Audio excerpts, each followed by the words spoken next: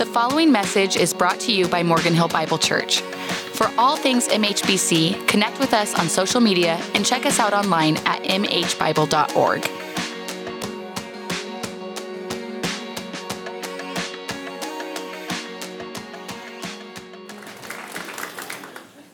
Yeah, up until this moment, I've really enjoyed getting to know Michael. Actually, he's part of a cohort of pastors that I lead from around the country, young men who are leading God's church. I'm excited about the next generation of people who are leading here, and we pray for this church a lot, and we are so glad.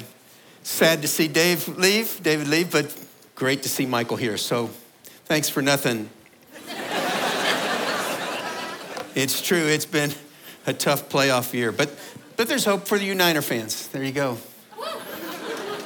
May God bless you and keep you. Be warm and be filled.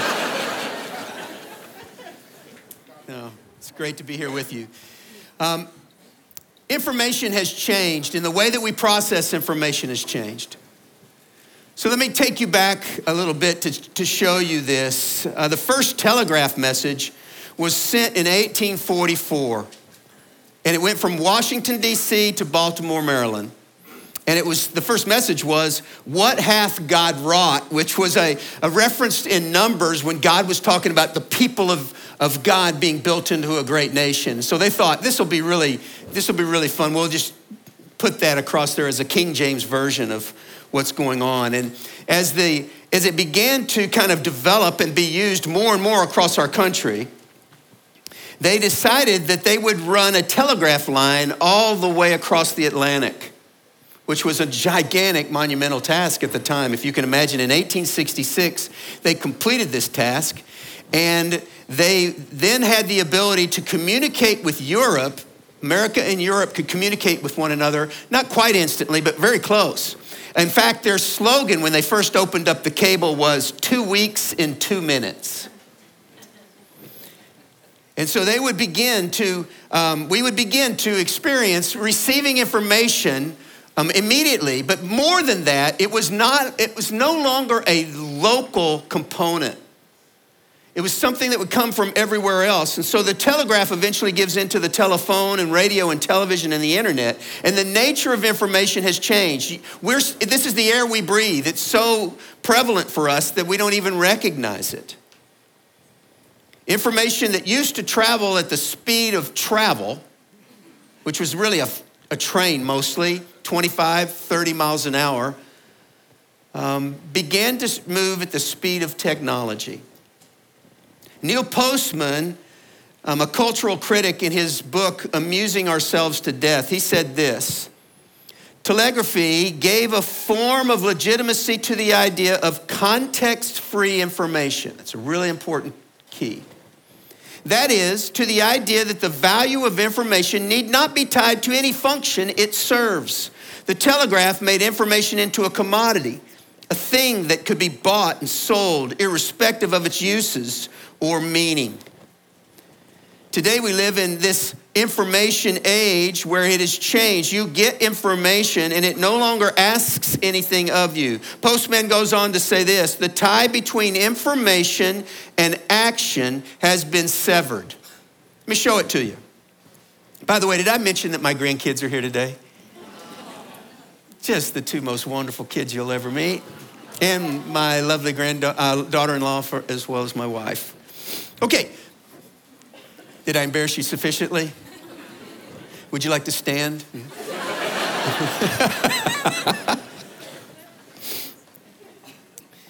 If you go to just an Apple News thing on your phone, and this is what you'll get, you'll find out that a NATO leader is unhappy with Trump.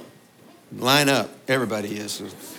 You'll find out that there's a leader in the Middle East that pushes back about some concerns that are going on with Israel. You'll find that the Senate is working through some kind of bill that they're hoping to pass next week. You'll find that the treatment of teens in the United States is poor. These two agree. You'll find some bold predictions about key matchups in the game. And you'll find some things about Taylor Swift and why everybody's so cranked up crazy about her. You don't find anything in here you're supposed to do. You just find information that they want you to know, guided by algorithms that none of us understand. This kind of understanding of information is fine, except for the fact that there's some information that demands you do something. And as we categorize information, there's a chance that you could throw information in that you might even hear today at church in the same category as that information about somebody being angry with Trump. And that won't do. That won't do. In James chapter 1, it says, do not merely listen to the word and so deceive yourselves. Do what it says. Anyone who listens to the word but does not do what it says is like someone who looks at his face in the mirror and after looking at himself, goes away and immediately forgets what he looks like. But whoever looks intently into the perfect law that gives freedom and continues in it, not forgetting what they have heard but doing it, they will be blessed in what they do. Jesus said the same thing as James, his brother. In Matthew chapter 7, when Jesus finds it that it's time to kind of wrap up what is many consider the greatest sermon ever spoken into existence. The Sermon on the Mount, Matthew chapters 5, 6, and 7. Towards the end of chapter 7, he says this, therefore, in light of everything I've said, everyone who hears these words of mine and puts them into practice is like a wise man who built his house on a rock. That phrase, puts them into practice, is a singular word in Greek, poieo, which means almost every time it's translated over 500 times in the New Testament, it means do. Anyone who hears this and does it, that's the person who is blessed. Now, let me pause for a minute. Some of you may be hearing this and saying, wow, this guest bald dude came in and he says, I got to do things to be saved. No, what I'm saying to you is that you're going to do things because you are saved. The grace of God is extended to us in Jesus Christ, and all who will believe by faith in the work of Christ on Calvary's cross on our behalf receive salvation for free by grace. There's not any work you can do it. There's not anything you can do to earn it. But because of that work on your behalf, once you believe and receive it, Jesus says you will do things if you're wise. Now, if you want to be foolish, you can do that. Let me tell you the difference between a wise person and a foolish person. A wise person is this. They hear the truth and adjust their behavior to the truth. That's a wise person. You hear something, CJ hears something that says, you know what, if you don't pick up that controller for that gaming unit, I'm going to probably step on it and it's going to break. He hears that and says, he's right, I don't want my Pop C to step on it, so I'm going to move it. He's a wise person. A foolish person is someone who hears the truth and adjusts the truth to their behavior. You see the difference, right? That's wise and foolish. CJ, I tell him, hey, dude, you better move that thing. I'm liable to step on it and break it. He says, you'll never step on it. It's right there. How can you miss it? Next morning in the dark, I stomp it. He was a fool. Right. You know people like this in your life. Jesus says, in order to be wise, you will put what I say into practice. You will hear and not just know and be informed, but you will do it. The truth is, we know so much and we do so little. And Jesus in this sermon says, I know this is going to be hard. That's why he starts it by telling you, man, just ask for some help. Knock and I'll help. Seek, you'll find me. I would love to help you in this. It's very, very hard to do what I'm asking you to do. But your righteousness, he's going to go on to say, I'm asking my children to exceed the righteousness of the Pharisees, who were really righteous dudes in behavior, but not in heart. So Jesus says, I reject their interpretation of the law. I reject their practices of the law. But I'm asking you to do some things. Now, no matter what version you read, that's the way it comes out. If you read the ESV, it says, everyone who hears these words of mine and does them. If you read the New Living Translation, anyone who listens to my teaching and follows it. Matthew 7 in the New Revised Standard says, everyone who hears my words of mine and acts on them. He's clearly trying to make sure that we hear some information and do something with it. What is the information? Let me give you just an overview of the Sermon on the Mount. He's asking you to be the salt of the earth. Add spice to the things around you. Be a preservative against the evil and the decay that we see in our culture. He's asking you to be the light of the world. That your example would imitate and mimic the life of Jesus in such a way that people see it and they see the shine of that. He says, don't kill. But don't kill. Don't even get angry with people. Even when they drive horrible. Even when they're Kansas City Chiefs fans. Don't get angry with them. Don't have adultery with people that's not your wife. Don't do that and don't even think about it. Don't lie. Don't take revenge. Love your enemies and love God so much you talk to him all the time.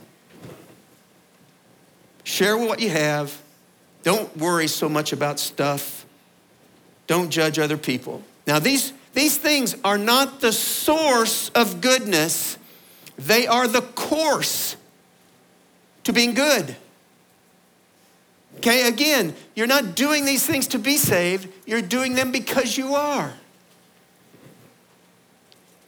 Do something. Follow up. Take action. This verse goes on to say, let me start again back at 24. Therefore, everyone who hears these words of mine and puts them into practice is like a wise man who built his house on the rock. We've talked about that. The rain came down, the streams rose, and the wind blew and beat against the house. And yet it did not fall, kind of like last Sunday. Because it had the foundation on the rock. But everyone who hears these words of mine and does not put them into practice is like a foolish man. The word there for foolish is the word, it's a Greek word where we get our word moron from. You don't want to be a moron. Stupid is hard to overcome. You don't want to hear it and not respond. The moron, the foolish person, builds on the sand. The rain came down, the streams rose, and the winds blew and beat against that house, and it fell with a great crash. A great crash. Again, not adding works to our salvation, but adding the effect of our salvation on our lives. You might be familiar with this picture. It's the Leaning Tower of Pisa. The town of Pisa. It's in the town of Pisa. And do you know what Pisa means? I thought you knew. I was going to be really impressed. It means swamp. Marsh. Now you know. No wonder it leans. All of the the land that's around this city is built right back next to the ocean, and the subsoil is soaked in seawater. It made it a great place for a port for wars. And so it served that purpose, and so they thought, well, let's just build a city here. Well, as they began to build anything over 2 stories, the thing quickly started to lean. And there was really no way to know this until they started building up. And in the 12th century, 5 years into construction on this Leaning Tower, they realized, oh my gosh, it's tilting. They started to try to compensate for it and make the high side shorter. I know. But it didn't do any good. It didn't do any good at all. The tower is off center now about 15 feet. Not just a little bit. There are two other towers in the town of Pisa. You may not know them, but they are churches, two churches, the Church of St. Nicola and the Church of St. Michael. And both those towers lean too. It's just a bad place to build towers. The difference between what's on the surface and the substance beneath makes all the difference in the world when you're building towers and when you're building a life. The substance beneath a life worth living isn't just good ideas or good intentions. It's not simply hoping things eventually work out, but it's living it through action. Eugene Peterson said this about hoping things will come out. Hoping does not mean doing nothing. It's not fatalistic resignation. It means going about our assigned tasks, confident that God will provide the meaning and the conclusions. I mean, as good as the Niners are, that's really all you can do today. You hope they win. And so you go about your assigned tasks. You turn on your big screen TV. You make sure there are plenty of beverages. Some 5-layer dip, maybe, and some chips. And then you hope. But you've done your part. You've gone about preparation for it. Life is kind of like that. You build strong, durable foundations for a meaningful life, and then go about your tasks, learning and living as Jesus teaches you, letting your light shine before others, being salt of the earth, fighting against anger and lust and evil as it manifests itself around you, keeping your promises and loving people that disagree with you, quietly and sometimes anonymously giving to those who are in need, or supporting some guy in Japan who has this crazy idea of teaching black gospel music to the Japanese. Only God would do something like that. Stop worrying about tomorrow. Trust God today, for as we sang, we know how it ends. We're going to be with him again. In short, you want to become golden rule people.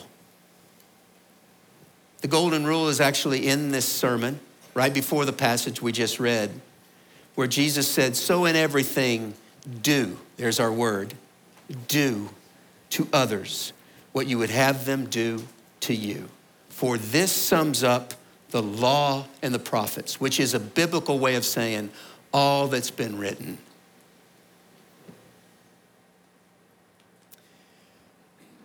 When I first came to Westgate, I volunteered as a chaplain for the San Jose Police Department.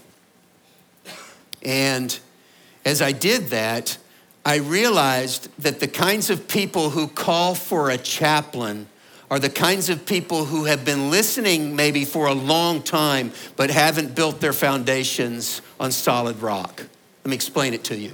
If you had something very negative happen in your life, you would call your pastor.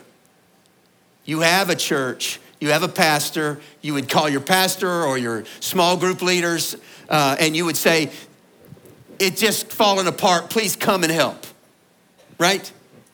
People that call for a chaplain don't have that. They know, intellectually, they know, this is not all there is. You know, I'm really desperate here. It is hitting the fan. We got to call a pastor. We got to get somebody to pray. Call somebody. So they asked the police to call me and come in. And every single time I came into these situations, they were, of course, really tragic and very sad. But the sadness was amplified because the crash that came down was a great crash. They had nothing. No community, no hope, no foundation. I tell you these things not because I just want to yell at you a little bit and then go home. I tell you because there is going to be a storm in your life. At some point, it's going to get harder than you can physically do on your own. And if you have not built on a foundation, the storm is going to cause a great crash. That word great crash that's there, it's actually a compound word that means the first part of it is mega, like giant, beyond all you can imagine. Huge, loud, large, severe. The storm is coming as a mega storm.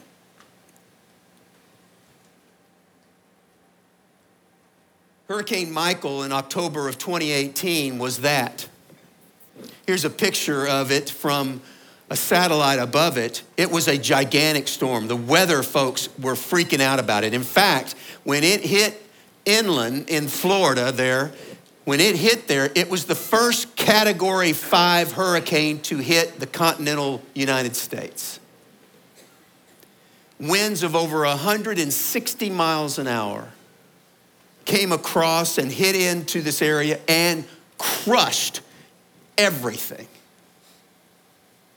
Almost.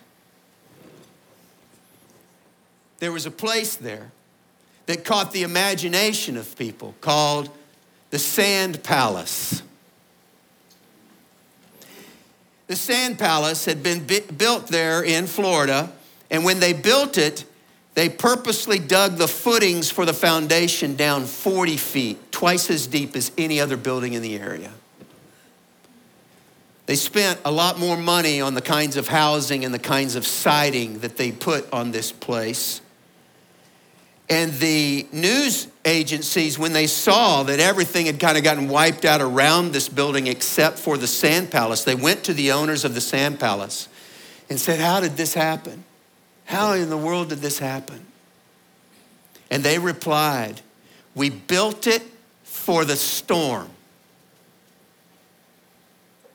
We built it for the storm." Jesus is saying in this Sermon on the Mount that pain is going to come into your life, and I want to do such a work in you that even when it's hard, you can have joy. I want to build your life for the storm. I want to build your life in such a way that others marvel at your ability to persevere even when it's hard. That is what he is asking of you. If you thought Jesus is a sweet deal because he's just going to make everything right for the rest of the time, that is not what the scriptures teach. Someone has misled you, or you have misled yourself. Just pay attention to some of the Christians around you, and you will see that their lives are not all sprinkles and sunshine. The storm will come. And God loves you so much that he wants you to be ready for it when it will happen, when it happens. He wants to build character in your life that gets you ready. Because when you stand in the storm, not only will you not crumble, your life will stay together, but others will marvel, and they won't say, "Wow, you guys are great guys." They'll say, "Wow, God is a great God." It's not if, but when. Be ready. Be ready. Not so you can gain salvation, but because you have salvation. Let's pray.